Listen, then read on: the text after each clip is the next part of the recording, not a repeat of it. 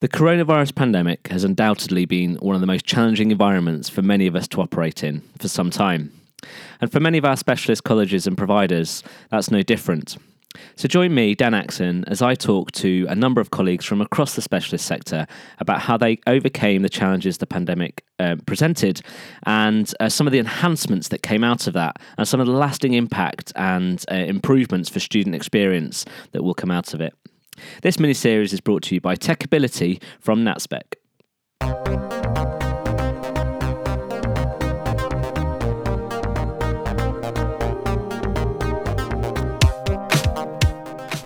In this episode, I'm joined by Becky Cooper from Portland. Becky talks to us about how students adapted and how their parents, carers adapted to the pandemic and the increased use of digital technologies at home, but also how the digital curriculum developed as well and how students' digital capability increased as a result. I'm delighted to be joined by Becky Cooper. Becky, thanks so much for joining us on this mini-series from Techability, highlighting some of the great work that's gone on in specialist provision over the last year and a bit now. If I could start by asking you just to give a bit of context as to, who you are, what your role is within Portland, and maybe a bit of sort of size and shape of what Portland is about and who they're for. Okay, yeah. So, my name's Becky Cooper. I'm currently a tutor that oversees the digital engagement across college and how that is embedded within curriculum. I've just recently taken up a post of curriculum manager as well, so overseeing assistive technology, AAC as well. So that's my role. Portland College is obviously a specialist college that provides education, independence, employability, learning activities and experiences for approximately 198 learners, ranging across 4 progression learner journeys, as we call them in college. Mm-hmm. Thank you for that.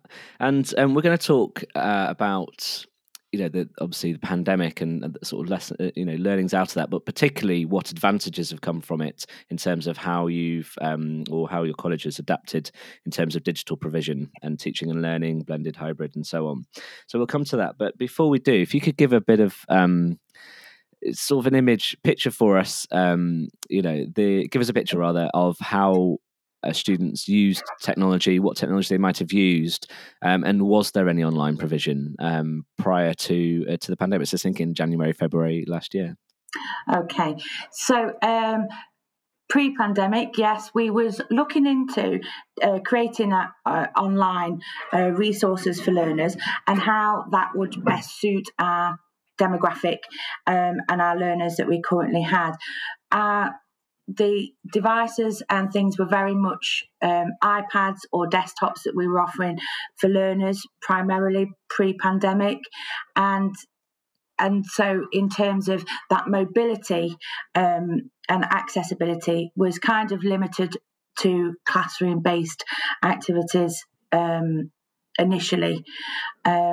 So we had thought about online resources and how we would support our learners, and we were looking at developing sites through Microsoft 365 applications, but we hadn't actually got to the rolling out of that. Sure. So in terms of our learners developing digital skills, it was very much limited to word processing and Google, searches and things like that. So yeah. So one of your roles is around obviously looking at how the organisation supports the development of digital capability within your students across the curriculum. So you mentioned there word processing, life skills around sort of web search and things like that. Does that come from the teacher? Where did the training come from? Did it come from yourselves as the specialist people within there that sort of do one-on-one digital skills or one-to-many, or is it fully embedded, or are there sort of bespoke sessions for that kind of thing? So depending on learner needs and potential outcomes as well, learners have a range of opportunities within and experiences. So, for example, some learners will have one-to-one sessions. So that might be around using a piece of equipment or accessibility tools within the device that they're using, or software. Some learners, it would be within the classroom setting. So we're teaching, the delivery staff are teaching around online safety alongside internet searches, and supporting learners in finding appropriate content for what they've been asked for. So it's very much dependent upon the learner. However, this academic year, so thinking about September, we obviously recognised from the pandemic that the fact that we needed to support our learners more in the sense of their connectivity, so how they connect with other people, their skills in terms of all the applications that were available to them, and what they could do with those as well.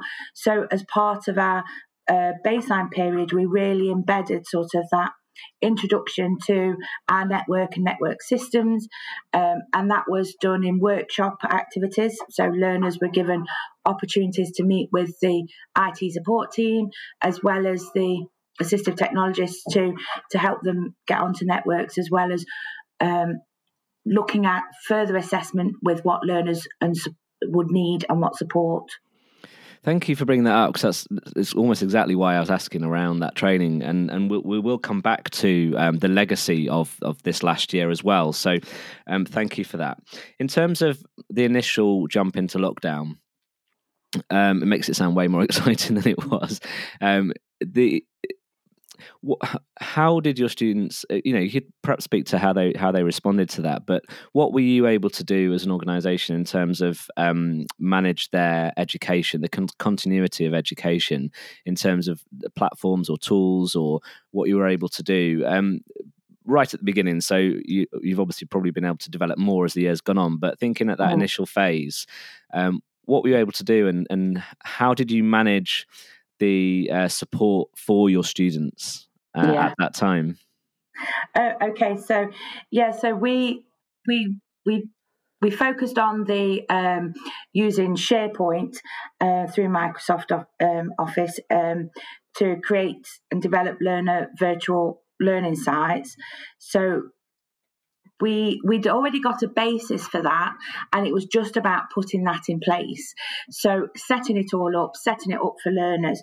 Obviously, we recognised then that there was implications with regards to remote access, so ensuring that learners were set up in that capacity as well. We were quite reactive, so it was a case of when we knew that there was going to be the lockdowns, making sure that we'd got those things in place. We created visual instructions for learners, as well as parents and carers, to ensure that they were supported at home to have access. We were fortunate enough to have people in position as well, so phone calls could be made and spoken through about access. The sites were created to enable our learners to have access to their programme, and initially we focused on the preparation for adulthood themes for their learner journey, and maths and English. So they were the main topics that we focused on during that time. So using those SharePoint sites, it gave learners immediate access to work. That was uploaded and changed weekly for learners. And interim to that, we were using Teams to support the online sessions. So going back into that first initial lockdown, so teams were there to support what work was available on their SharePoint sites. That's great. Yeah, thank you. And I'd be interested in hearing how your students responded to that as well, because it's a massive change for anybody. And I think if you can as well, you might be able to speak to the sheer resilience of students at this time, and maybe students surprised you. Maybe there's things that happened that you didn't expect to see. Is there anything you can speak to on that? Absolutely. So we were we were really pleased by the uptake in terms of our online provision.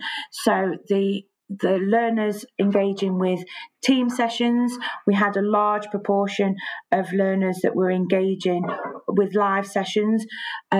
We were receiving work back for and so we knew that learners were engaging, and we did offer over that time. So there was group therapy sessions, one-to-one sessions. So we really did go down what learners needed and required, as well as offering support. So if a learner did find the difficulties with regards to, going on Teams and video calling and things like that, there was support from our occupational therapists too, to support learners in that capacity. So to feel more comfortable with the potentially sensory overload of what that might bring. So, and we were also able to do health and wellbeing checks. And so we were able to sort of keep in touch in lots of different ways, as well as the online versions as well. So a large proportion of our learners engaged in team sessions and producing work through the online. That's great. SharePoint sites. That's great to hear. Thank you for that insight. In terms of excuse me, how things evolved over the year. You talked about spinning up SharePoint and Teams, things like that. What's remained to this point? What's maybe evolved or changed or disappeared in terms of speak to that as well. And I'll leave it at that for now. I'll stop asking double questions. Sorry. No, so in the new academic year, we obviously recognised that with the creations of bubbles and isolating and shielding as well, that was moving through from September really onwards, we recognised the fact that we needed to enable access immediately. So we kept our SharePoint sites and we continued to provide differentiated work according to that learner journey. We implemented subjects as well, so vocational areas. So the whole of the learners' study programme was available online for learners that they could have immediate access to. Like I mentioned before, we'd included it in our induction in terms of enabling access, so learners knew how to get onto their sites. So should they have to isolate quickly, we knew then that they would have the capabilities of getting onto their sites. So we kept our SharePoint sites going. We kept with our differentiated work booklets. So each of the tabs that's on our SharePoint site has a work booklet, and then in September we introduced a video instruction. So because we knew that in terms of being able to provide online live team sessions like we had done, that may be a little bit more difficult with regards to timetabling and people being off and everything and coming back and things like that. So we recognised that. So we provided video instructions, and also to support learners with completing their work and carrying out formative assessments, we used form quizzes as well as an embedded tool within the SharePoint page. So that enabled the learners didn't have to necessarily amend anything. So the booklets are there. They can be downloaded, printed, amended online through online Word.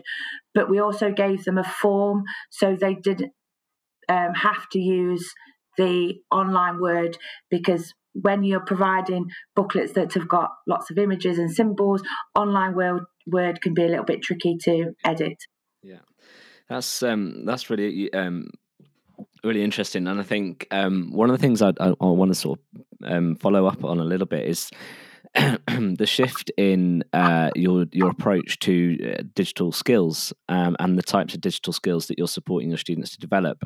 And you were talking around before the pandemic, you were looking at things like word skills and web search skills. and inevitably some of this other stuff came up as well.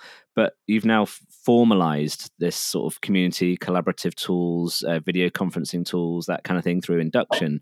But actually, it's fully embedded within the curriculum by necessity, isn't it? Because they're having to use it to access any of the curriculum, regardless of whether it's a digital skill session or not. Do you think that's had an advantage in terms of, firstly, with the students in helping them consolidate these transferable skills, but secondly, with parents or carers being able to support their young people with the same skills, and actually probably even by osmosis getting the skills themselves? So there's a bit of a knock on. If you could speak to that a bit, that'd be really, really good. Yeah. So yes, definitely that. It's been, I think for a lot of people, it's been a learning curve, and that's why we kind of stuck with using our Microsoft Office package to support our learners, because then we were looking at the applications throughout that learners can engage with. And I think that because we have made it such a part of the curriculum as a whole, and it's not just centred on this is what we're doing in this sort of session, but it's as across the board. It's enabled those learners to see the value of using the technology to keep in touch. It's also, and I think like you've said, in turn it has helped parents in terms of supporting their young people to engage and have access. The skills, obviously, that that is collaborative, and one of the things that I'll talk about in a bit is how we've incorporated within the sites sort of like requesting, so using applications to request something as well, so getting that immediate feedback. But we also implemented, so for families and carers, we looked at risk assessing learners, so supporting with devices, what support, what type of technology they would need, should the learner be off college, looking at individualised assessments and risk assessments and consents as well, but also supporting that with access. So, like I say, that visual support as well for families and carers. Quite sure if I've answered your question, but no, you definitely spoke to it, and I think it's really fascinating. Anyone that sits near me long enough will hear me talk about digital skills, and I'm always fascinated about how it's deployed and how we incorporate the importance of it. How we share the importance of it to our students, and I think you've brilliantly highlighted how that's happening for you. Well, and the other thing I was going to say was that we're not just using these sites for learners that are off-site. So they are very much embedded within the classroom as well. So the sites themselves offer learners the opportunity to keep up with news and events that are happening on site, food menus, also our information advice and guidance team events. So they're very much part of now college as a whole. So and so it's not just about whether they're off-site as well. So yeah, that's great. And actually, it's a perfect opportunity then to talk about the legacy of the pandemic on your provision. On you could speak to the impact on your own work, but more broadly on your students. Is you talked there that this is now a resource that's being used in face-to-face teaching as well as online teaching. So moving forward, will that remain? Will that be a permanent fixture? How will the development of digital skills evolve? And if you could speak to the real enhancements that have come of this, and what the advantages are to your students. Yeah, so definitely, I think that it's the positives from this situation has been the fact that I think across the board, so our learners, our families, our carers, our staff as well, have identified the fact that digital technology has supported us completely through this period, and the importance of that has been demonstrated in all aspects of the curriculum, as well as in therapies also. And I think that we may see, obviously, learners that will be accessing the curriculum off-site in the future. So we want to continue with using our sites and developing them to ensure that we have that flexibility of curriculum. Excuse me.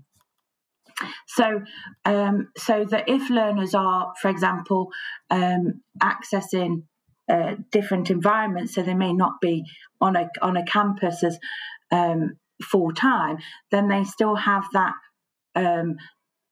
They still have that opportunity to achieve as part of that study program to meet their outcomes.